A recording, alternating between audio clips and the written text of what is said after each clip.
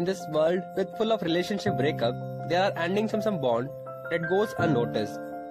But when you look back in time, we realize that those were the most amazing and selfless relation. And now you miss all those days, gossips and a lot of things. And the thing is, now you cannot change anything. And somehow it ends.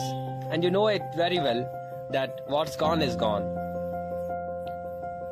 Have you ever heard about friendship breakup? No, it's quite strange now. Today we are going to discuss about friendship breakups. With this, hello everyone. Hopefully you all are in a very good state and doing very well in your respective fields.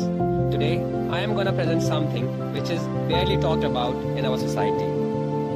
I think friendship breakups are so weird. Imagine not talking to someone who you were so sure that you guys would be friends with forever, but you are not anymore. It's such a weird feeling, like I miss them, but you know that phase of your life has passed. I think what hurts the most is when you give your all to someone through thick and thin. You are there for them. You stick with them no matter what. Then one day they just give up. They will not even fight for you. The one thing you would never have done, they did with no hesitation. I never thought about how painful friendship breakups could be until I experienced one. The moment I realized that my best friend was actually not my best friend anymore.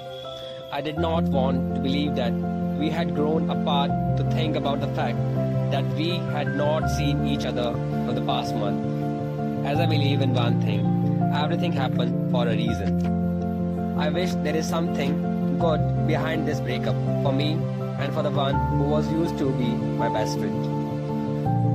Now, no more teasing, no more splitting of bills, no gossip on the table, no more lecture bunking thrills. All these memories-filled box will suddenly be locked, and the key will be lost forever when we promise to never talk. Just because we don't talk anymore does not mean that I have forgotten about you. It doesn't mean that I no longer care. The truth is, I still do. I do my best to check up on you, to see how you are doing, whether in academics or in your life, to see if you are okay. But every time I get the urge to talk to you, it suddenly hit me that we are strangers. You don't want me in your life, hence the reason why I am no longer a part of you. But even though everything is changed, I just want to let you know that I am still here.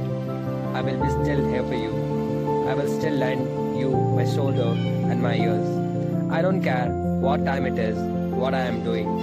Don't hesitate to knock my door, to give a ring on my phone. From strangers to friend, from friends to best friend, from best friend to no one above you. It's been the best experience of my life with you. But I miss you. I miss your presence in canteen. I miss my tea partner. I miss you, my partner in crime. I miss the way you called me. And lastly, I would like to dedicate this to everyone out there who is going through a friendship breakup, who lost a dear companion, who they imagine would be the best man on their wedding, or the one they would plan trips after years of years. For them, hey there, don't be sad that they are not a part of your story, but be glad that they are in a great chapter of your book of your life. By the ending of this podcast, thank you everyone. We will meet in the next podcast.